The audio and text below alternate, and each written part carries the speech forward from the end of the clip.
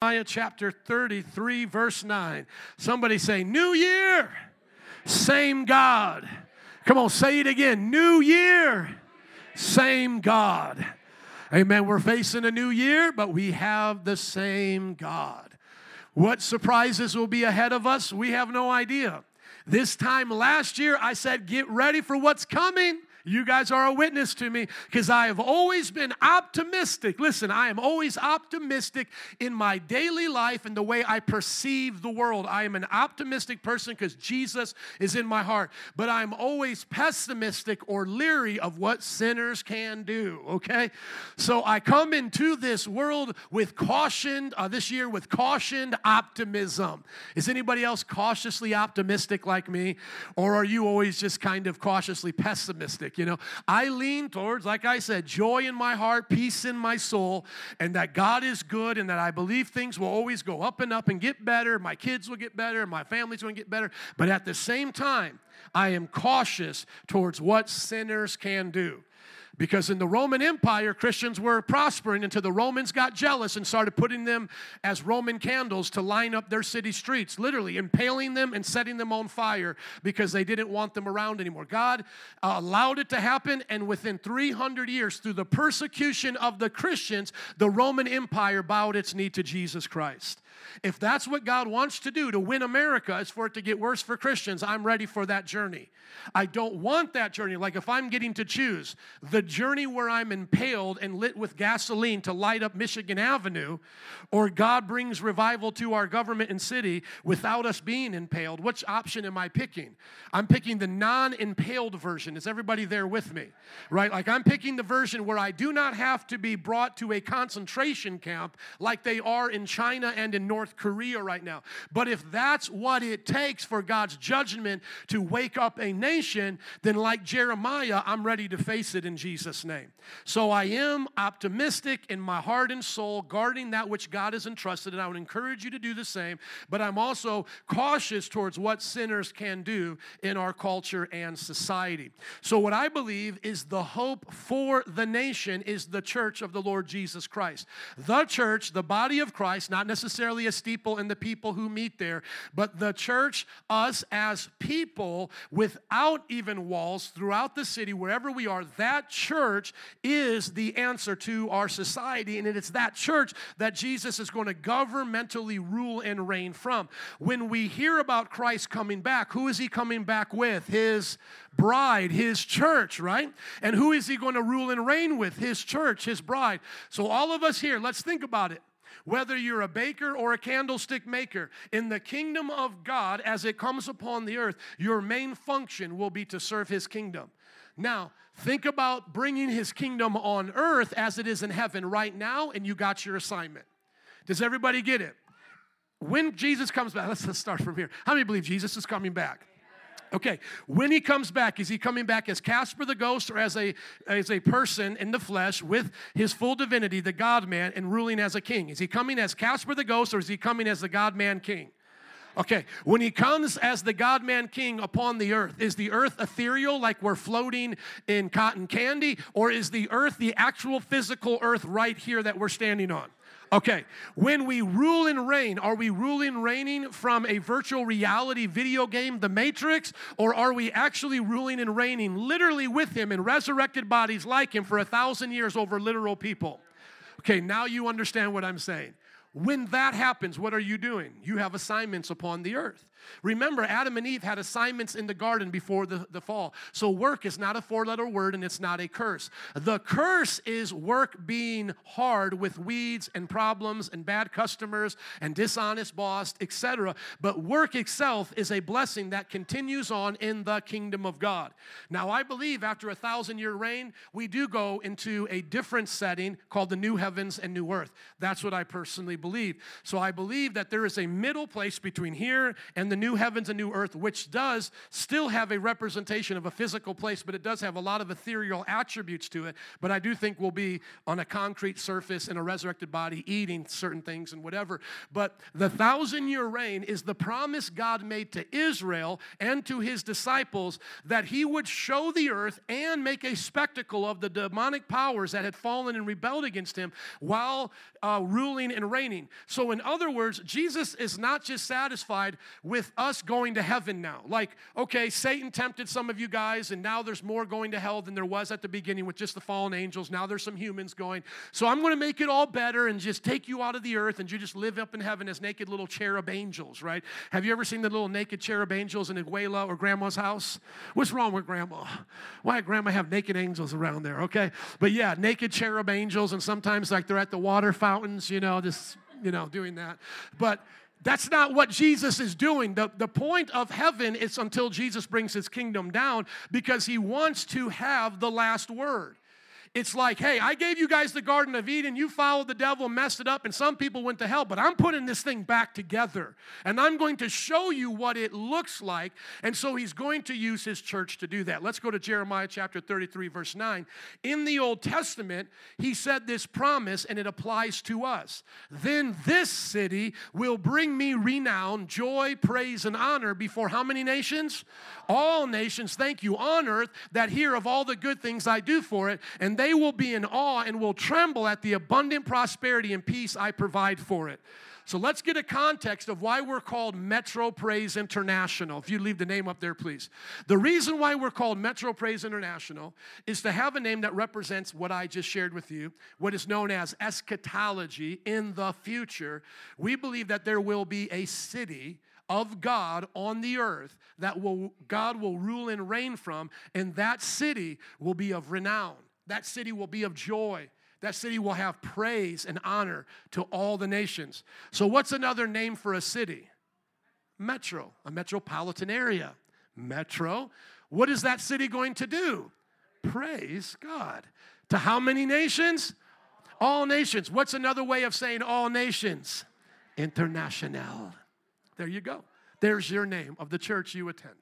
Now, it's nothing profound. It's just something simple and basic. It's a church that is looking towards the future, believing that literally all the body of Christ will rule and reign with Jesus from literal Jerusalem for 1,000 years, representing his kingdom on earth. What are we doing now until that city comes from heaven as the bride of Christ? The Bible says, after the battle of Armageddon, and the blood has washed away, and the vultures have eaten the flesh of all the kings and the leaders, as the Bible says. What happens on that day? The city now comes, and there's still nations that are left over. Read Jeremiah, and they start worshiping our God. And then now God says, Tina, you're in charge of Aurora. Be a king and a princess, a leader there. And then he says to Andre, I'm sending you to Puerto Vallarta. You be a governor, a king, a leader, right? And so he disperses his people across the nations, and we'll Wi-Fi with Jerusalem. The 12 apostles will sit on 12 thrones. How many believe there was actually 12 of them? Minus Judas, who takes his spot? I think it's Paul. They're there ruling and reigning with Christ. And if we have a question, beep, boop, beep, boop. Paul, man, Aurora, they're acting crazy right now. What do I do? Do I send down fire like Elijah? Or what do I do? Do I flood them like Noah? Do I just have a Sunday school class with them? And then Paul or Peter, one of the apostles, will guide us and give us wisdom as we're growing in wisdom, because I just don't think, boop, we show up and we know everything. That takes the fun out of living. The fun of living is experiencing and growing and doing things. But there we are, ruling and reigning with Christ. So we are now looking towards that. Metro Praise International.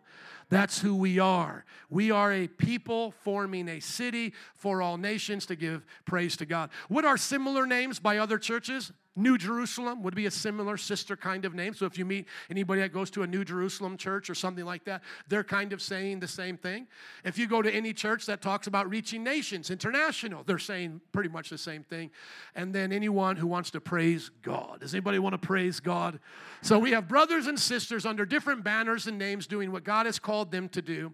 And by the way, it's not even in the Bible to name your church. We could just call ourselves the Church at Chicago. But this is for, 501c3s and signing up and doing all that. And some people have their own thoughts on whether we should do that. Some churches are just really cool. Like there's one on Irving Park that says, the place where the church meets.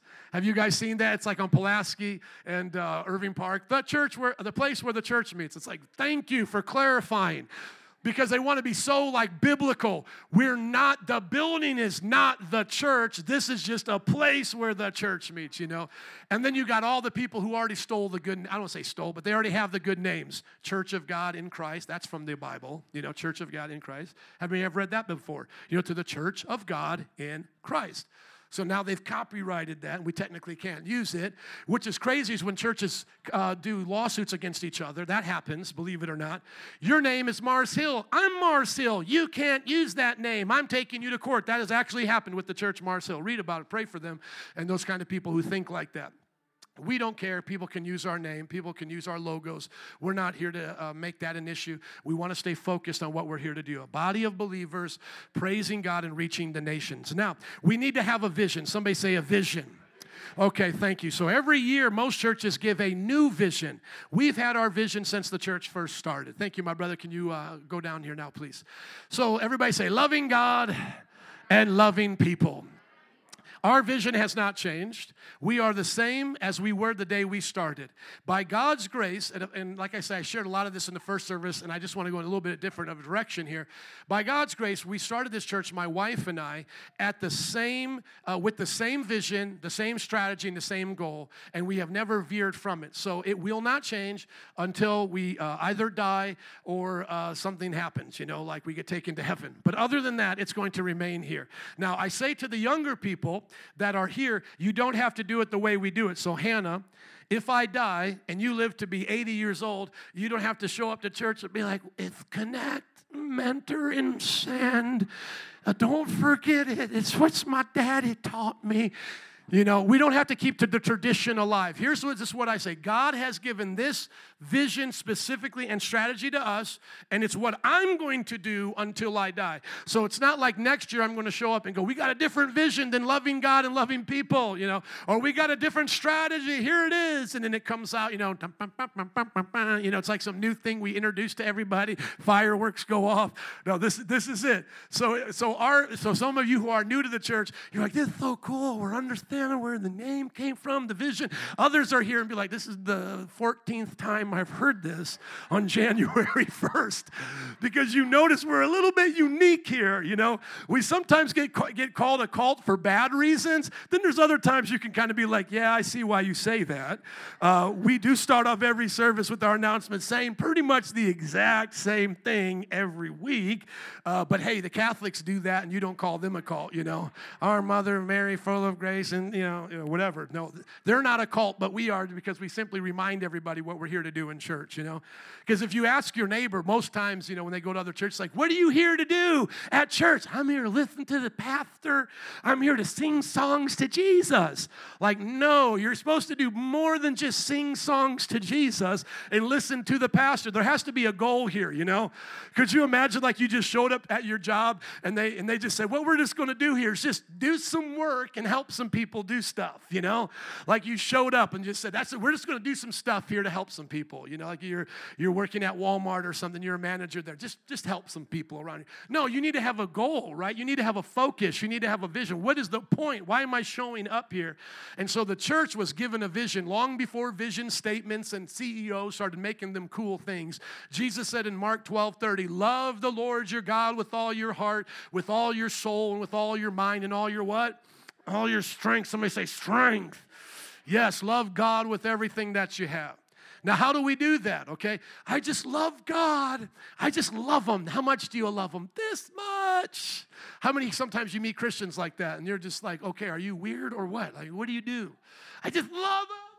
I hug Him. I love Him. I hug Him. I love Him. I feel like the abominable snowman with, what is it, Daffy Duck. Just going to love Him and hug Him and touch Him and take Him everywhere with me. He's going to be my best friend. Is that what you want to do, George? You know, it's like sometimes we think of like just living for Jesus like He's our make-believe friend. I'm just going to love Him and hug Him and take Him everywhere, take Him with me everywhere I go.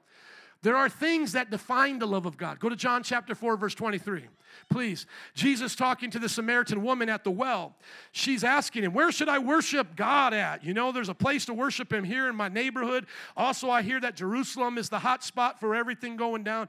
And then He answers her back in John chapter 4, verse 23. He says, I am telling you, and a time has come, and the time is even now, where you will not worship here or there. You will worship the Father in spirit and in truth, because these are the kinds of worshipers the Father seeks. How do we love God? We worship Him. That's the way you love God. You worship Him. You sing songs to Him. You adore Him. You center your life around worship as a worshiper. How can I serve you, God, and do this unto you on my job, with my family, in my school? How can I do this for your glory, for your name's sake, for your praise? The other way that we worship God is by obeying His commands. Go to John chapter 14, verse 15. Somebody say, it just got real. Come on, it got real. I love God. I love Him. I love Him. I love Him. Do you love Him enough to obey Him? Well, sometimes.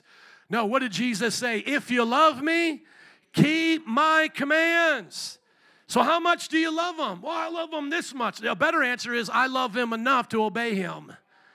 Because if you have a problem with God's commands, it's not a command issue, it's a heart issue. How many know I'm commanded not to commit adultery on my wife? But if I have an issue with that command, it's not the command's fault, it's my heart's fault. It's a heart issue. Why do I want to commit adultery? Why do I not find satisfaction in her? That's a heart issue. If I love my wife, think of Jesus saying, with all my heart, as I'm supposed to love Him. If I love my wife with all my heart, then what do I have left over to give somebody? If you just ate Christmas dinner, do you still got room for Taco Bell? Here's some Taco Bell, dude. You're like, man, are you crazy? You want me to throw up all over the place right now? Giving me Taco Bell after I just ate Mama's cooking. What are you doing? Man, I don't want no Taco Bell right now. But that's the way the world is like. But if you're empty on the inside and you're hungry and it's 2 o'clock in the morning, what do? Taco Bell it is. And you know Latinos, you do it too. I have Latino friends. Like when I moved here, I'm like, there is no Latino ever going to a Taco Bell. That cannot be. You guys got the best food in Chicago. I came from Fort Wayne, Indiana, where all the kids, like the cool suburban kids, went and got Mountain Dew and ate at Taco Bell, and that was our thing. You know, that was before Chipotle and all this other stuff, and organic lattes came out and all this weird stuff. You know, you had to check where everything came from. No, you went to Taco Bell. You didn't care where it came from. It just went down at 2 o'clock in the morning with glowing Mountain Dew. If it didn't glow, it wasn't good. You know what I'm saying? It's like you're going to turn into some type of an Avenger superhero or a mutant turtle after this, because that thing is, whatever it is, it just glows and it's weird, and we're going to drink it and have fun. So I thought to myself, there is no way, just like there's no Italian ever going to Pizza Hut here in Chicago with the best pizza. There is no Latino going to Taco Bell. And I've seen Latinos walking around with Taco Bell. I almost just want to be like, where's your Latino card? I'm taking that from you. But no, what is it? What's the reason? It's 2 o'clock in the morning. El Gordo's ain't open, baby. The taqueria, they gone. It's 2 in the morning. You have no choice, you know. Welcome to Taco Bell. I may take your order. Let me get one of those burritos where it kind of looks like going in the way it goes out. Let me just get one of those things. Hand it to me, you know. Because it's convenient. It's what you want at that, and that's the same thing with sin. If you are full on the things of God, you literally look at Taco Bell when you're full and you go, I do not want that. But if you are empty and you are not serving God and you are not full on the things of God, then sin is that thing you take to compromise because it's convenient. And that's not what Christianity is. Christianity is not here to satisfy all your pleasures and your whims like it's Genie Jesus. There is a sacrifice we make to serve Christ, and we deny ourselves, take up our cross, and follow Jesus. But the Bible says keeping His commands is for our good. So it is good to then wait to go home and eat something a little bit more responsible, have a bowl of cereal. Trust me, you'll feel better in the morning. Amen? And it's better for us to be disciplined. Somebody who works at Taco Bell is going to be mad at me. We love Taco Bell, okay? Just don't hate.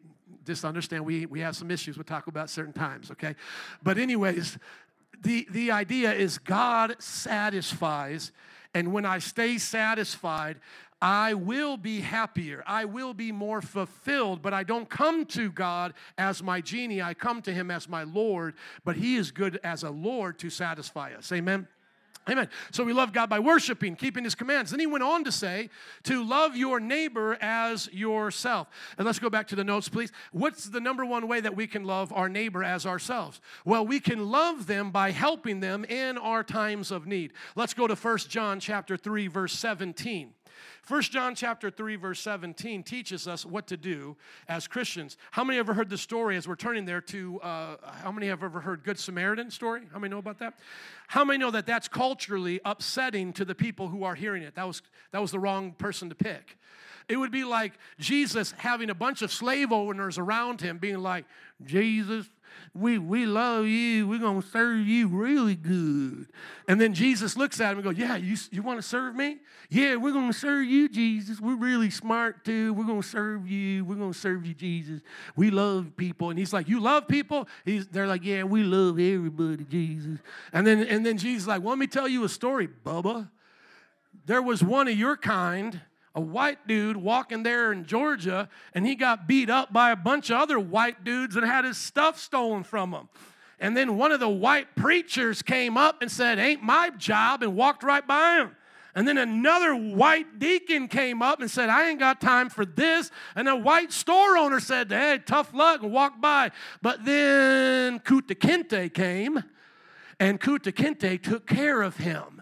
And Kunta Kinte took him to the hotel and said, take care of all of his needs. So you want to know who the hero of the story is? It's Kunta Kinte, you racist Oompa Loompa. That's exactly the equivalent of our Jesus. How many love our Jesus? A little bit more knowing that.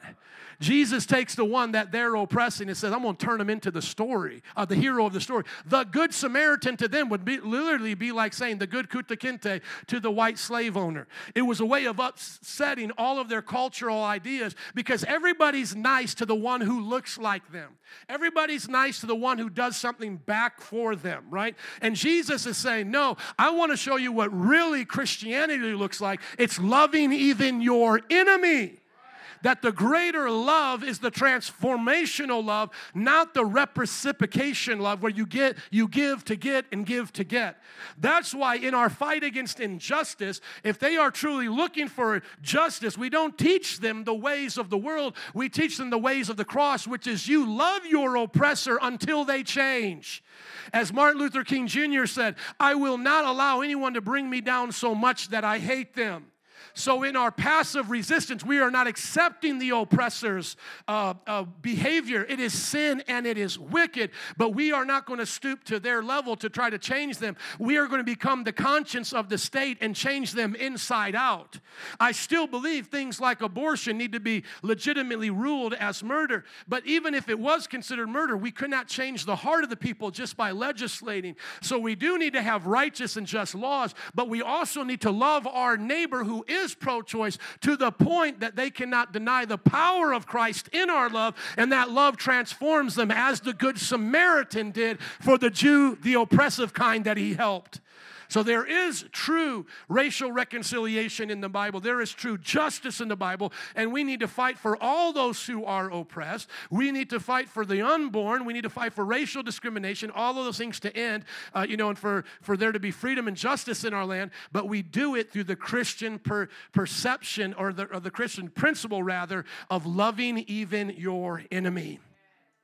Jesus said we ought to lay down, or John said, inspired by Jesus, we ought to lay down our lives for our brothers and sisters. Verse 17, if anyone has material possessions and sees a brother or sister in need but has no pity on them, how can the love of God abide in that person? Dear children, let us not just love with words or speech, but with actions and in truth.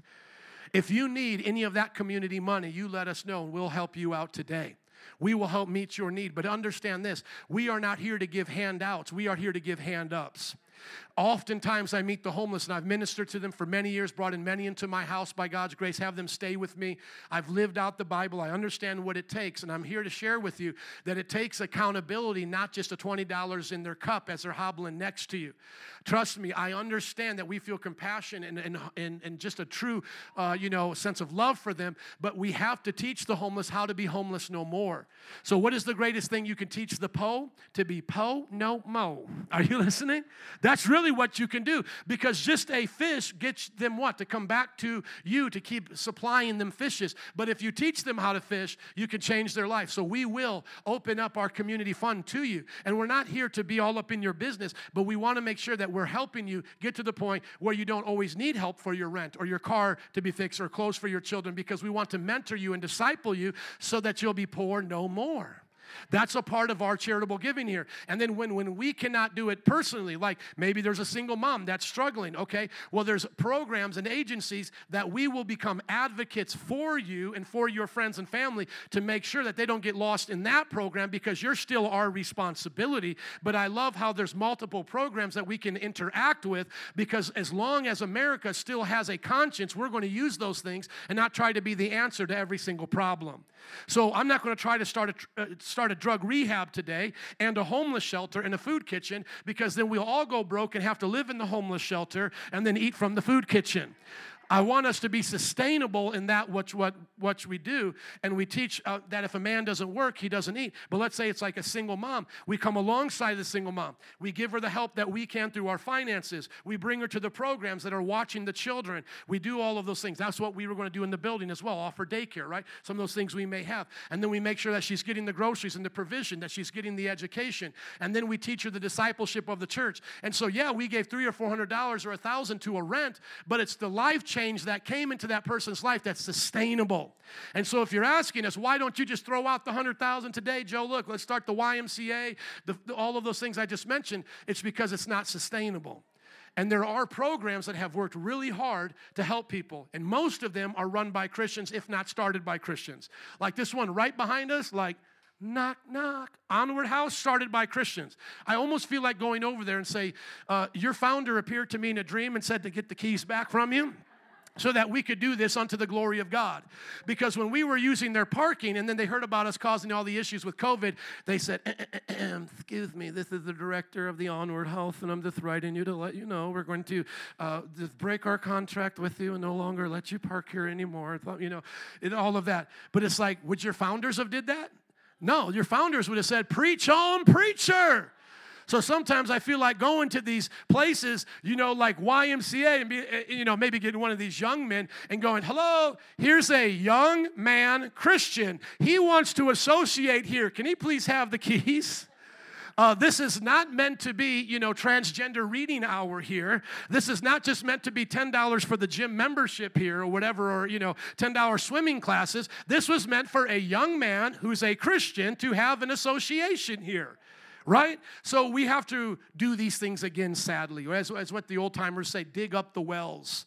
We've got to dig back up the wells of the Salvation Army, the YMCA, all of these different agencies that started with the charitable heart to change the world. That's why I'm not against prosperity in the mega churches, but when it becomes a mega mess and you don't see the charity, you don't see the things, and you don't see it sustained, we have to question what happened.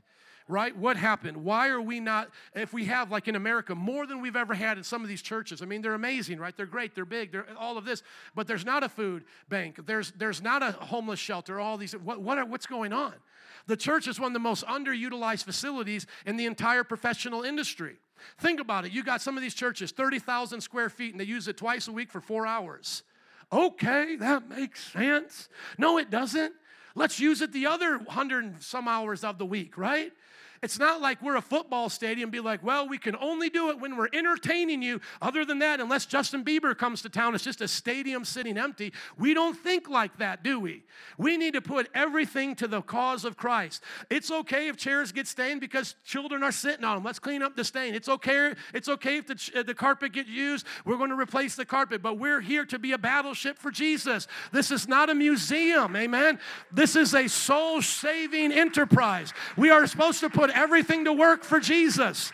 Let's get more vans. I remember going to a church. I would just preach about preachers. Can I preach about preachers?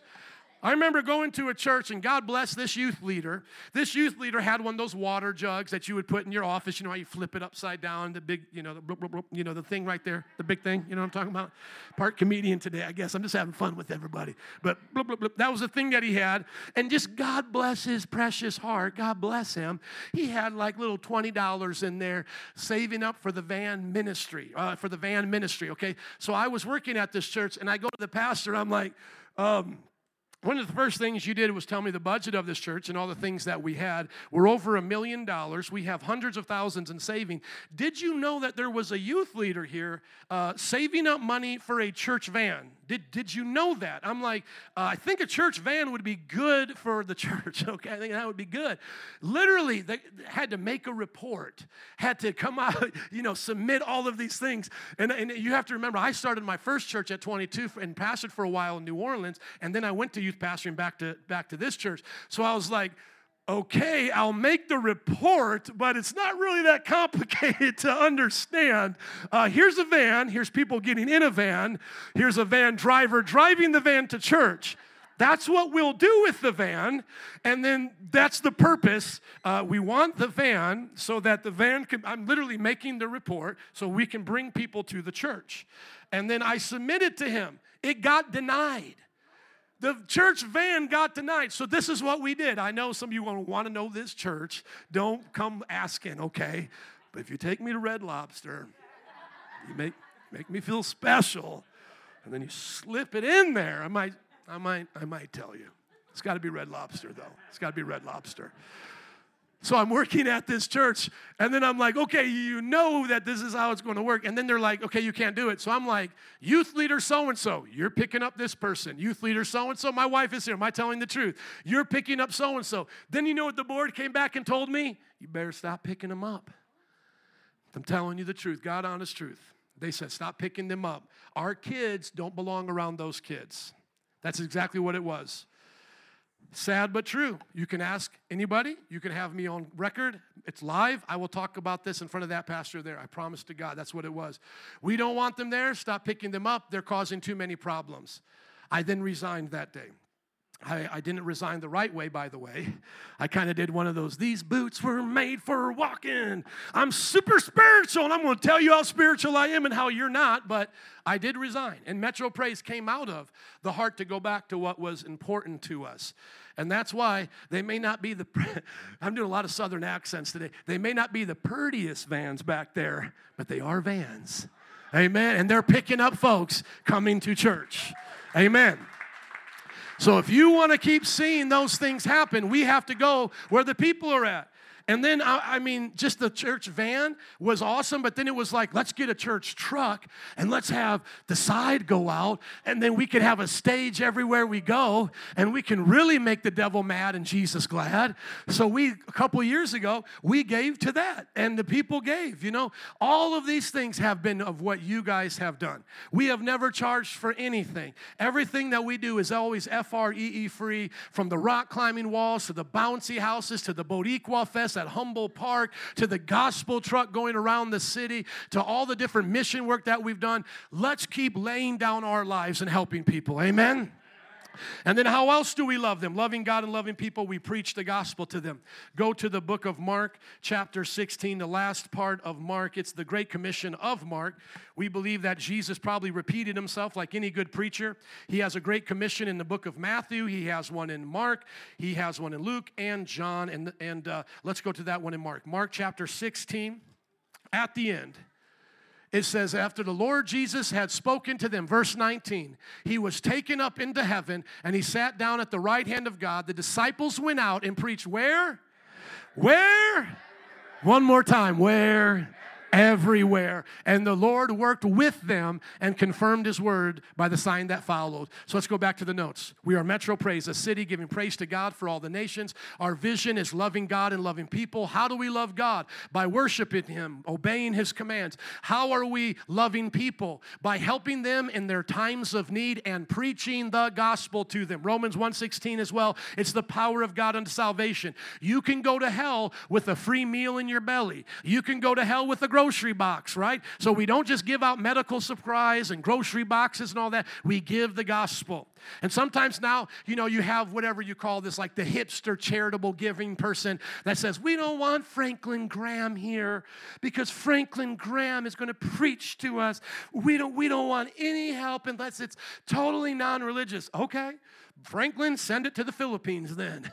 You understand? I'm sick and tired of people telling us now in America that was founded on Christian charity. You don't like it. Okay, I'll find another nation, another neighborhood that does. There was one group of black people that didn't give a rip about BLM and what we had to do with it. You know what it was? It was the West Side, because we went back to the West Side, handing out pizzas and food, doing all that. And I was waiting for the first brick to be thrown. I was waiting for the first Antifa thing to show up. And everybody just came, thank you very much. So glad to get the food here today. It was as if there had nothing had happened with BLM. People shaking our hands, babies getting prayed for. You know why? Because people who are in need and understand what the gospel is about don't care if you're a Christian helping them. It's just you being honest, isn't it? We are Christians. I don't help you based on you becoming a Christian. Now, that is not what we do. Sometimes the Muslims get jelly and they say, you're converting all of our people because you're helping them and then you're forcing them to be Christians. Number one, we're helping them while you're killing them. That's your fault, not ours. But number two, no good Christian missions, none that we've ever supported or have heard about, have ever forced people to become Christian to receive Christian charity.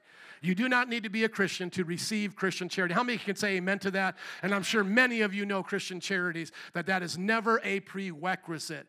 It doesn't matter what your lifestyle is, who you are, what's going on. We will always help you. We will always serve you. We will love you. We weren't checking out their Christian belief when we were giving out boxes of groceries the other day or the last time we were in Ohio Park, etc., or wherever we're going. We're doing it unto the glory of God.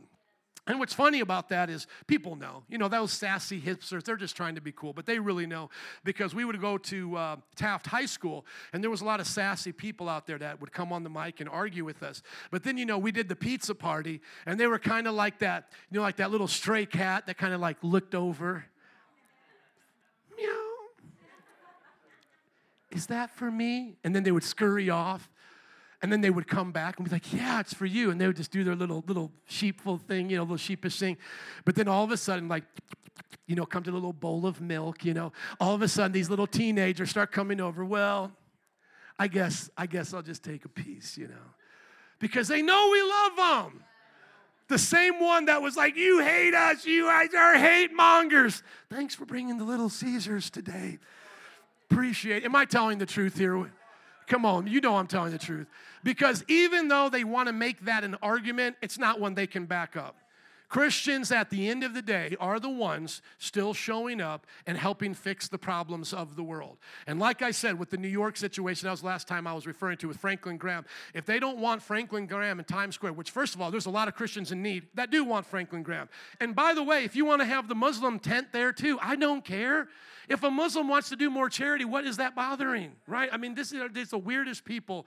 Like they say, you know, there's so much corruption in the state and all of that, and now that the state wants to inject them with vaccine, they're like, you can trust the state, you know? Like, how do you know when to trust or not trust? It doesn't seem like you're really figuring this out very well, you know?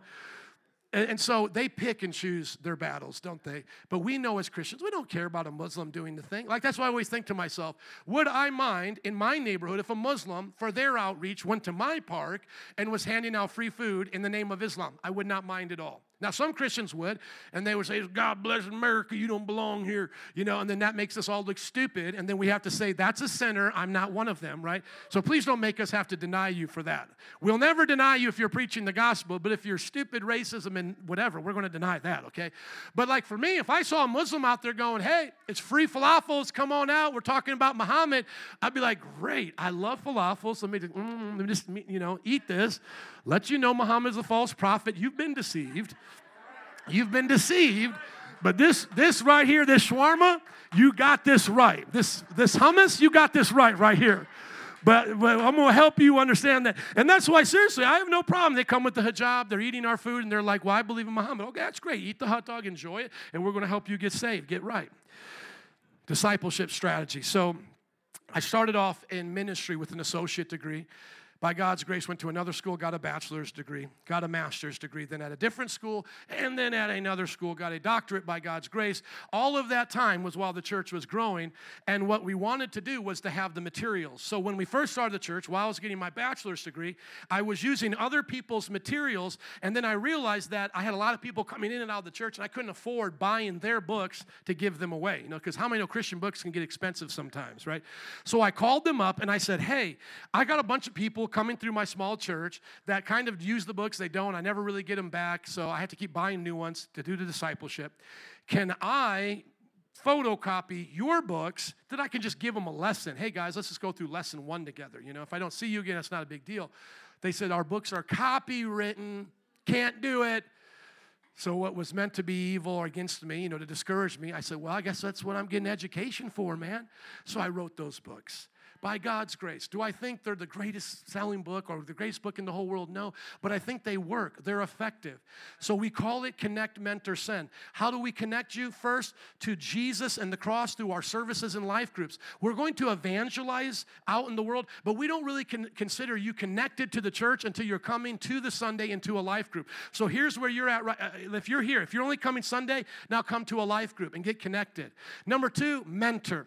When we talk about mentoring, we're looking at the Great Commission. I have different qualifications of this, but for the sake of time, I'll just summarize.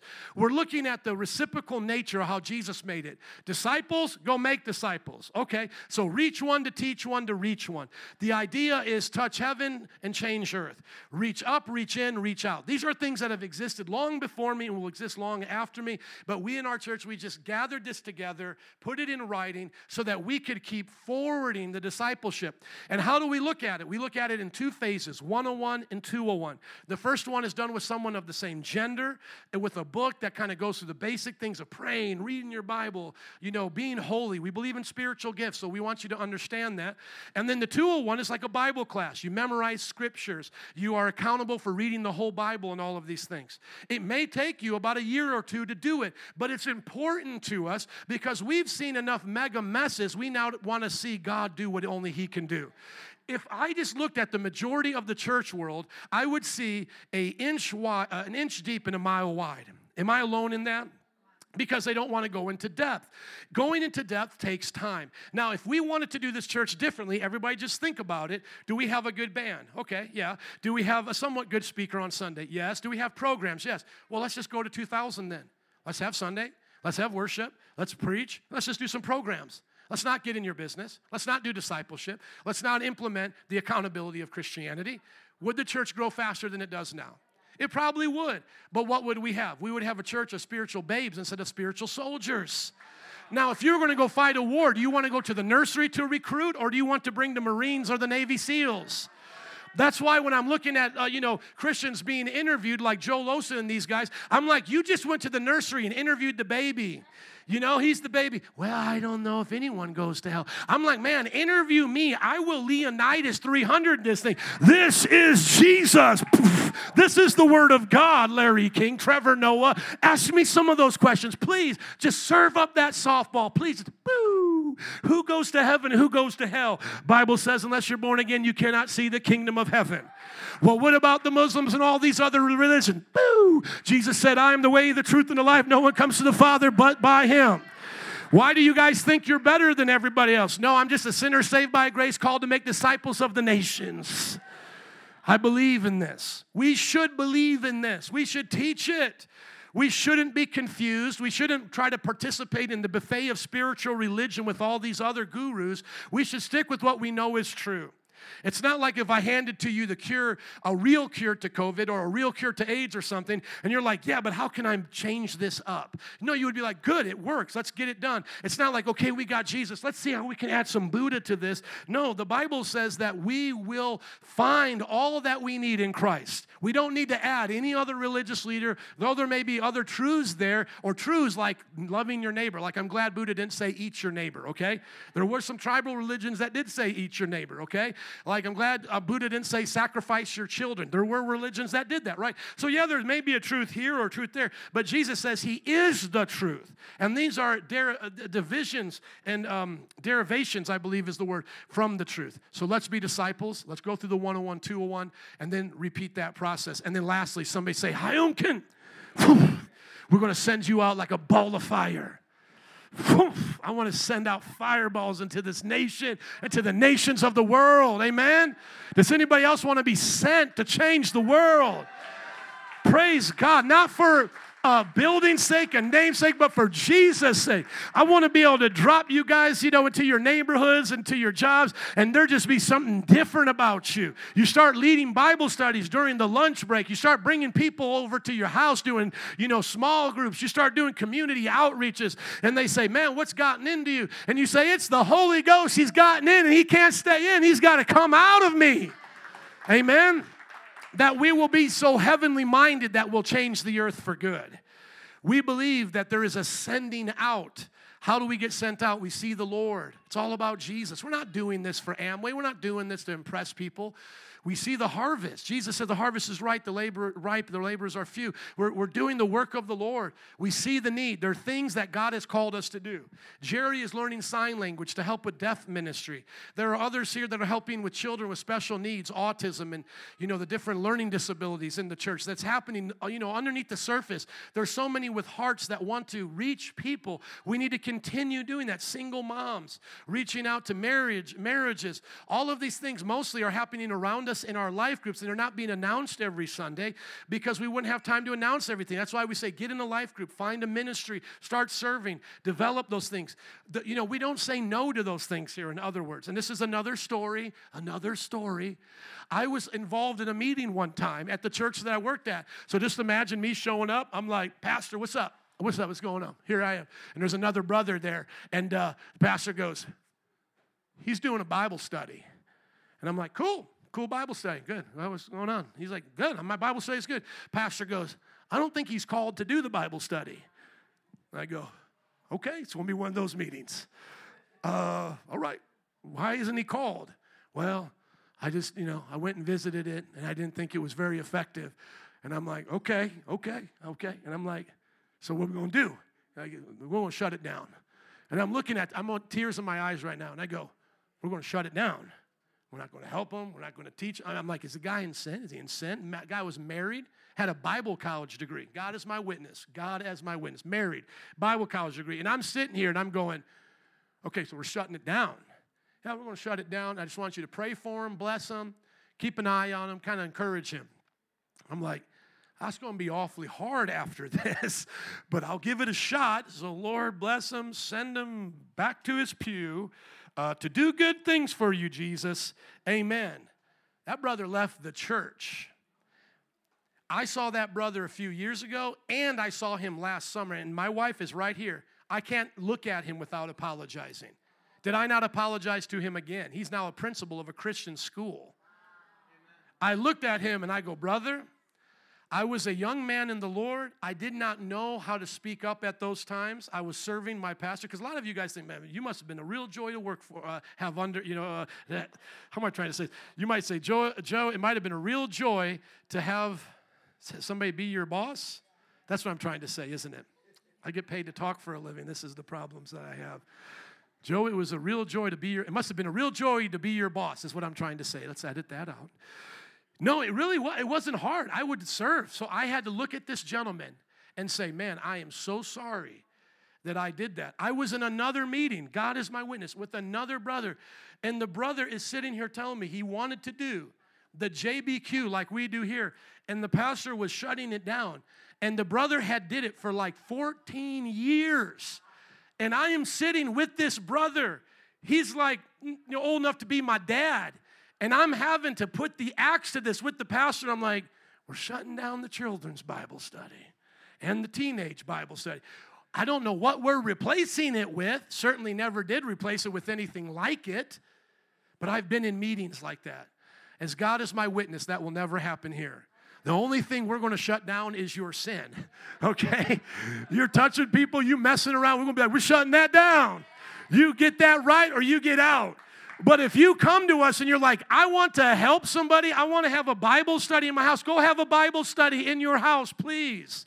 You don't need our permission to become an official Metro Praise Bible study. We want you to go through the training, but please do Bible studies. Children, start school clubs. Reach out to the different communities in your neighborhood. Figure out what you can do, and we'll get behind you.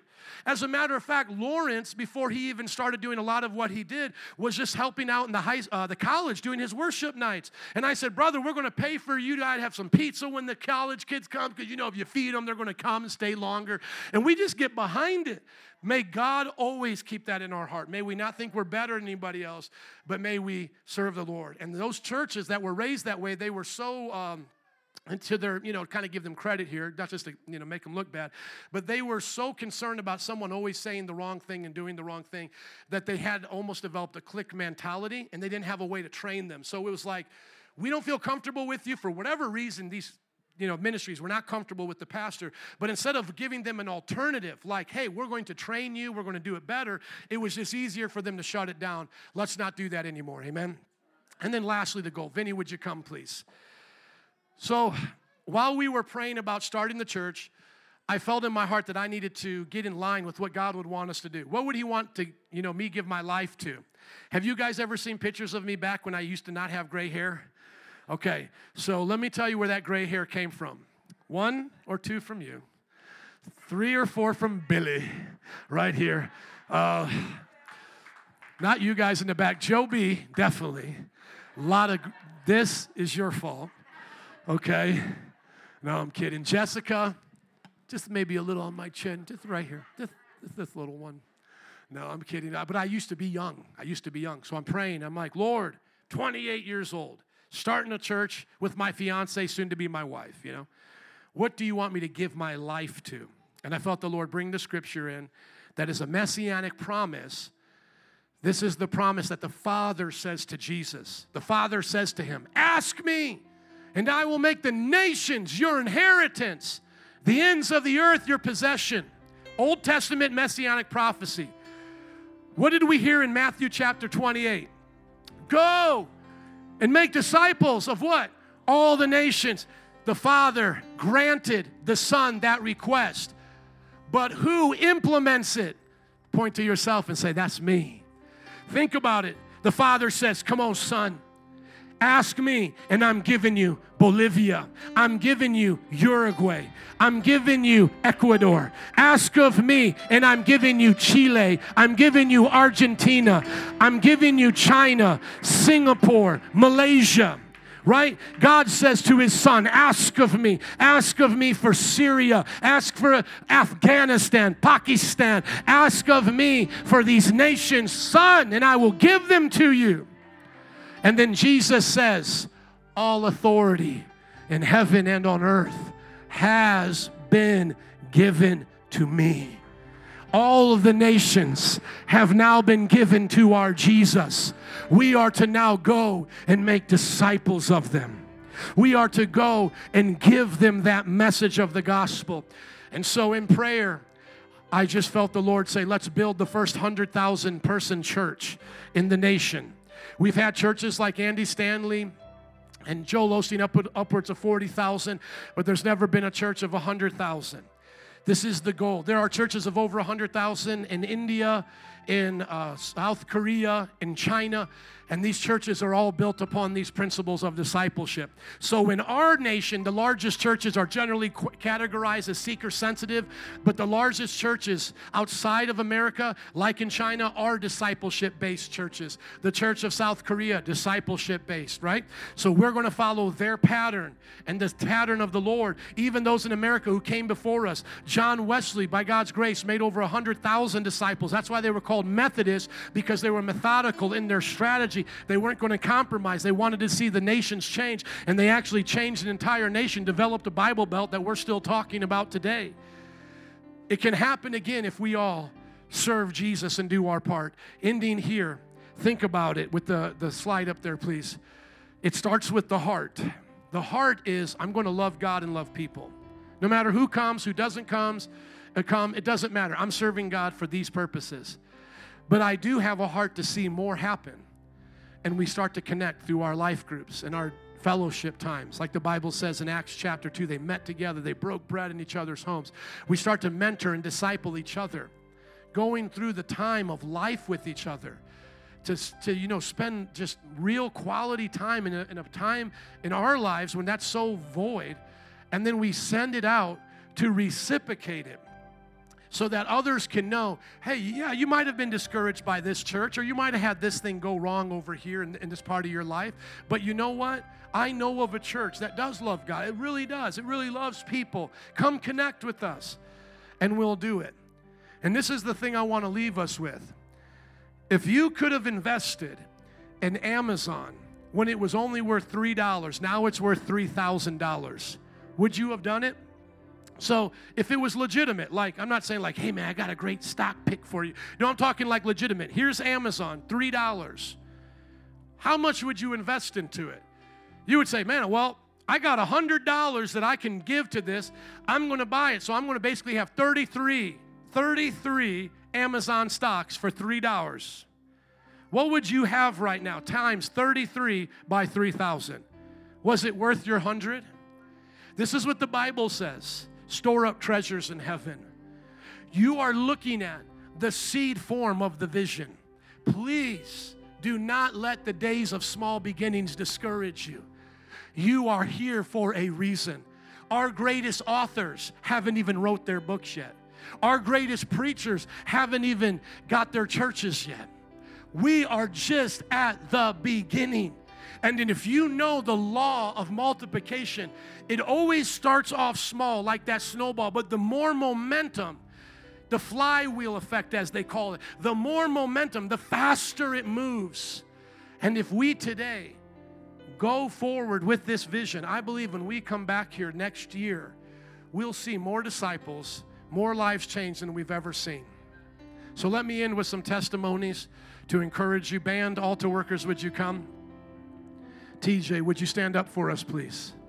TJ was a young man that was saved through this ministry and is now a deacon. Cynthia was saved through this ministry and is now one of our strongest women in the church. Jessica and her brother, I used to pick up Augustine in my car and bring him to youth ministry when he was a teenager. Now he's married with a child, prospering, becoming a plumber. Excuse me, I know Andrew's the plumber, electrician. I always confuse you two guys. The bottom line is I can do none of it without hurting myself.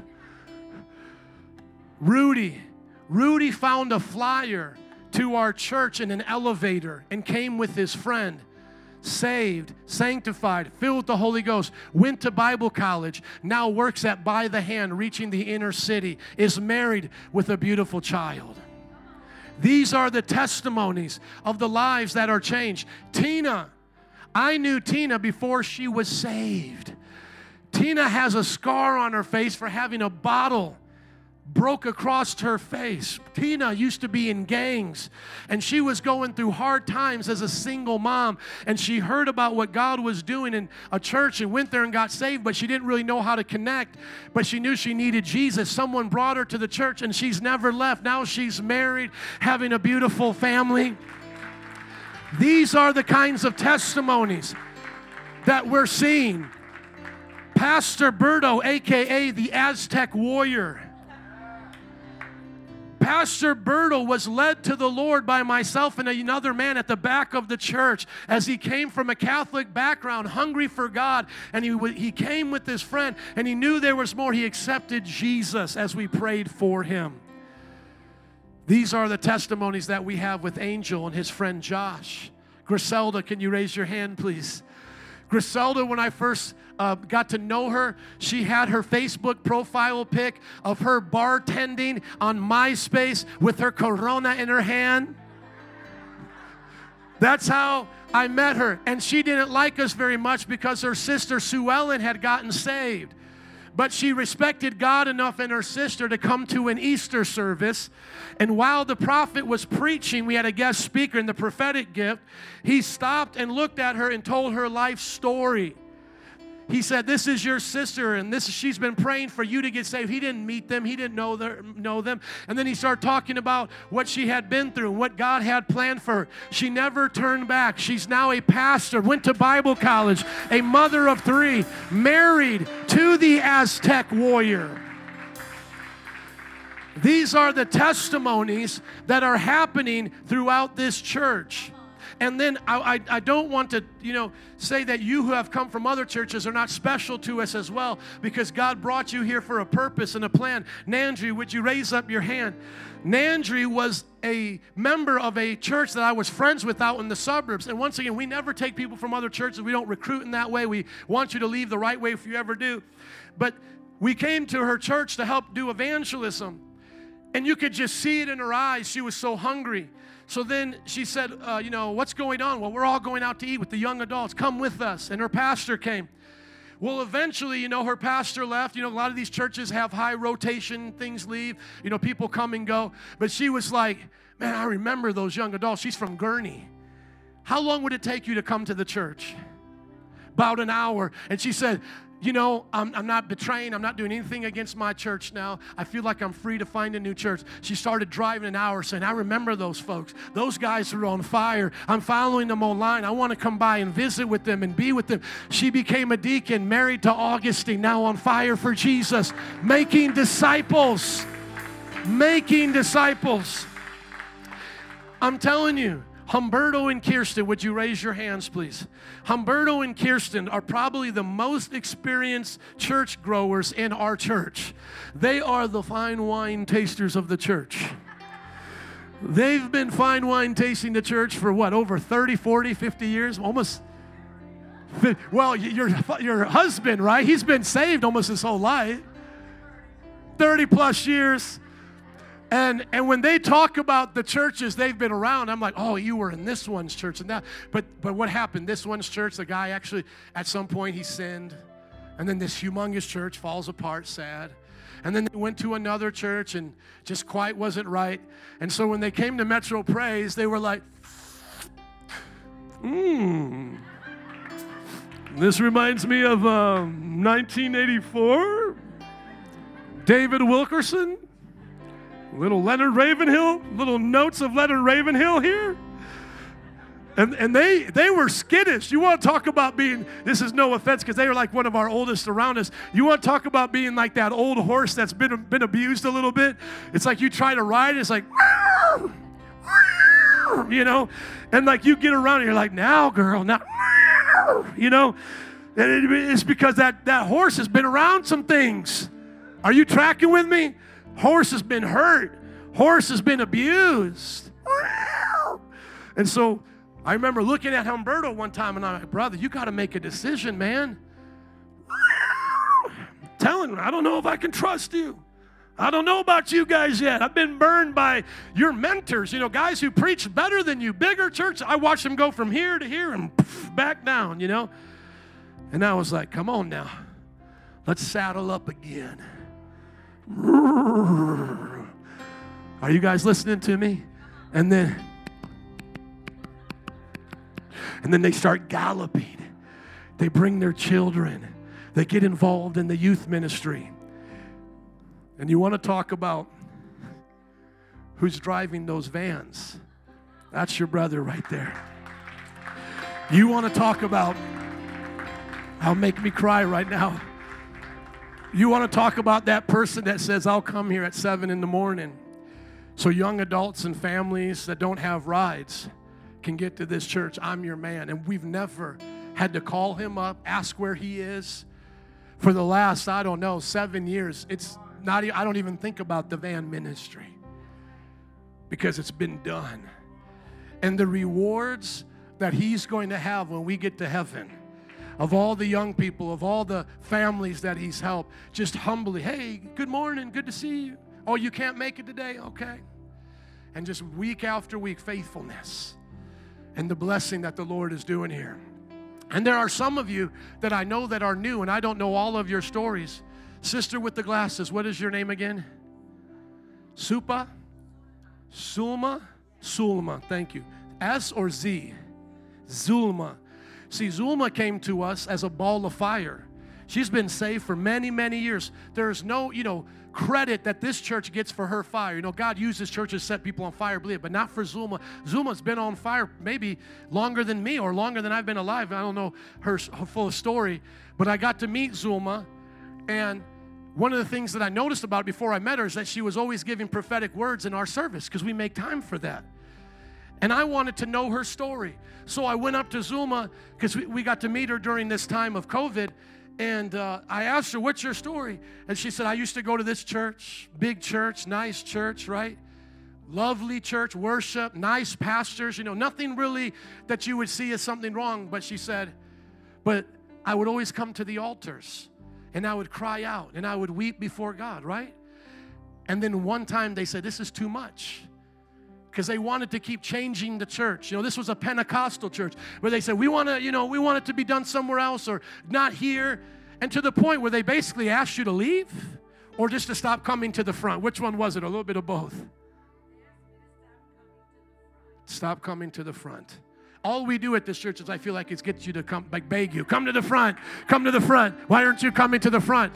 There were times the ushers wouldn't even let you go back to your seat. That was during the pre-COVID time. I was so intense. I was like, I want everybody at the front praising Jesus. If you came and you're like, I just feel comfortable back here, we'd be like, come up to the front.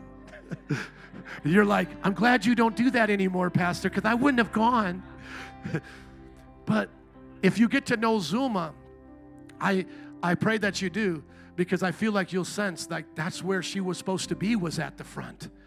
And we're making those opportunities here at this church. Am I anything special? I mean, if you looked at Zuma or talked to Zuma and asked her, how many churches have you been to through all of your years that would meet at the front? This is not a big deal, right? But what happened in this generation? They stopped going after God. Now we're the guy getting people who want to come to the front. What in the world I didn't make up coming to the front. We come to the front. Those of you who are new to this, we come to the front as an expression of us worshiping and crying out to God. It's not like it's more anointed here than it is where her chair is at. It's just that when she comes to the front, she's saying, I'm taking that step of faith to be seen by God and the church as I'm being a leader, to call out to the Lord, to hear a word, to speak on His behalf. And that's how I was raised. And now to be told that pastors are saying, don't come to the front because we've got the decorations and we don't want you to make people think we're crazy. That's why I always say to you, listen, if you think we're crazy and you're looking for a normal church, there's 100 out there that will welcome you and give you a $5 gift card to their cafe. We're here to build a church of world changers, history makers, and roof breakers. If that's what you're looking for, I ask that you join us for another year. Amen? Would you stand up and give it up for Jesus today? Thank you for your patience. Lord, I thank you so much for this past year and all the testimonies that came. I thank you for all the new friends and faces that I got to meet this year. I pray, God, that you'll encourage us as we go forward. I pray that you'll be with our nation, with our first responders, with our hospital workers and police officers and our military. Lord, we just ask you to bless this nation. We pray for wisdom to come to our politicians. We pray for justice to reign in our courts. We pray for prosperity to come into our lives, blessings upon our children, in the name of Jesus. A few moments before we go, would you thank Him for this year and set your heart on the new year? If you don't know Jesus personally, you can come forward at any time. We'd love to pray for you first. We will dismiss in just a moment. Or if you've just had a tough year or just you need prayer, just come on up. Whatever it is, we love to pray for you.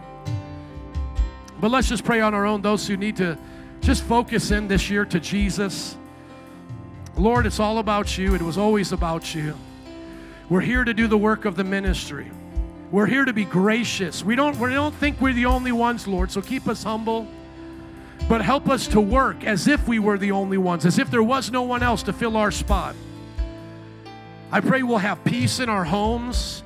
Those of you who have had tough years, either you've lost people you've loved or you've had tough difficulties, marriages, family, I just pray for peace in the home this year. I pray for marriages to be restored or for new beginnings to come with peace.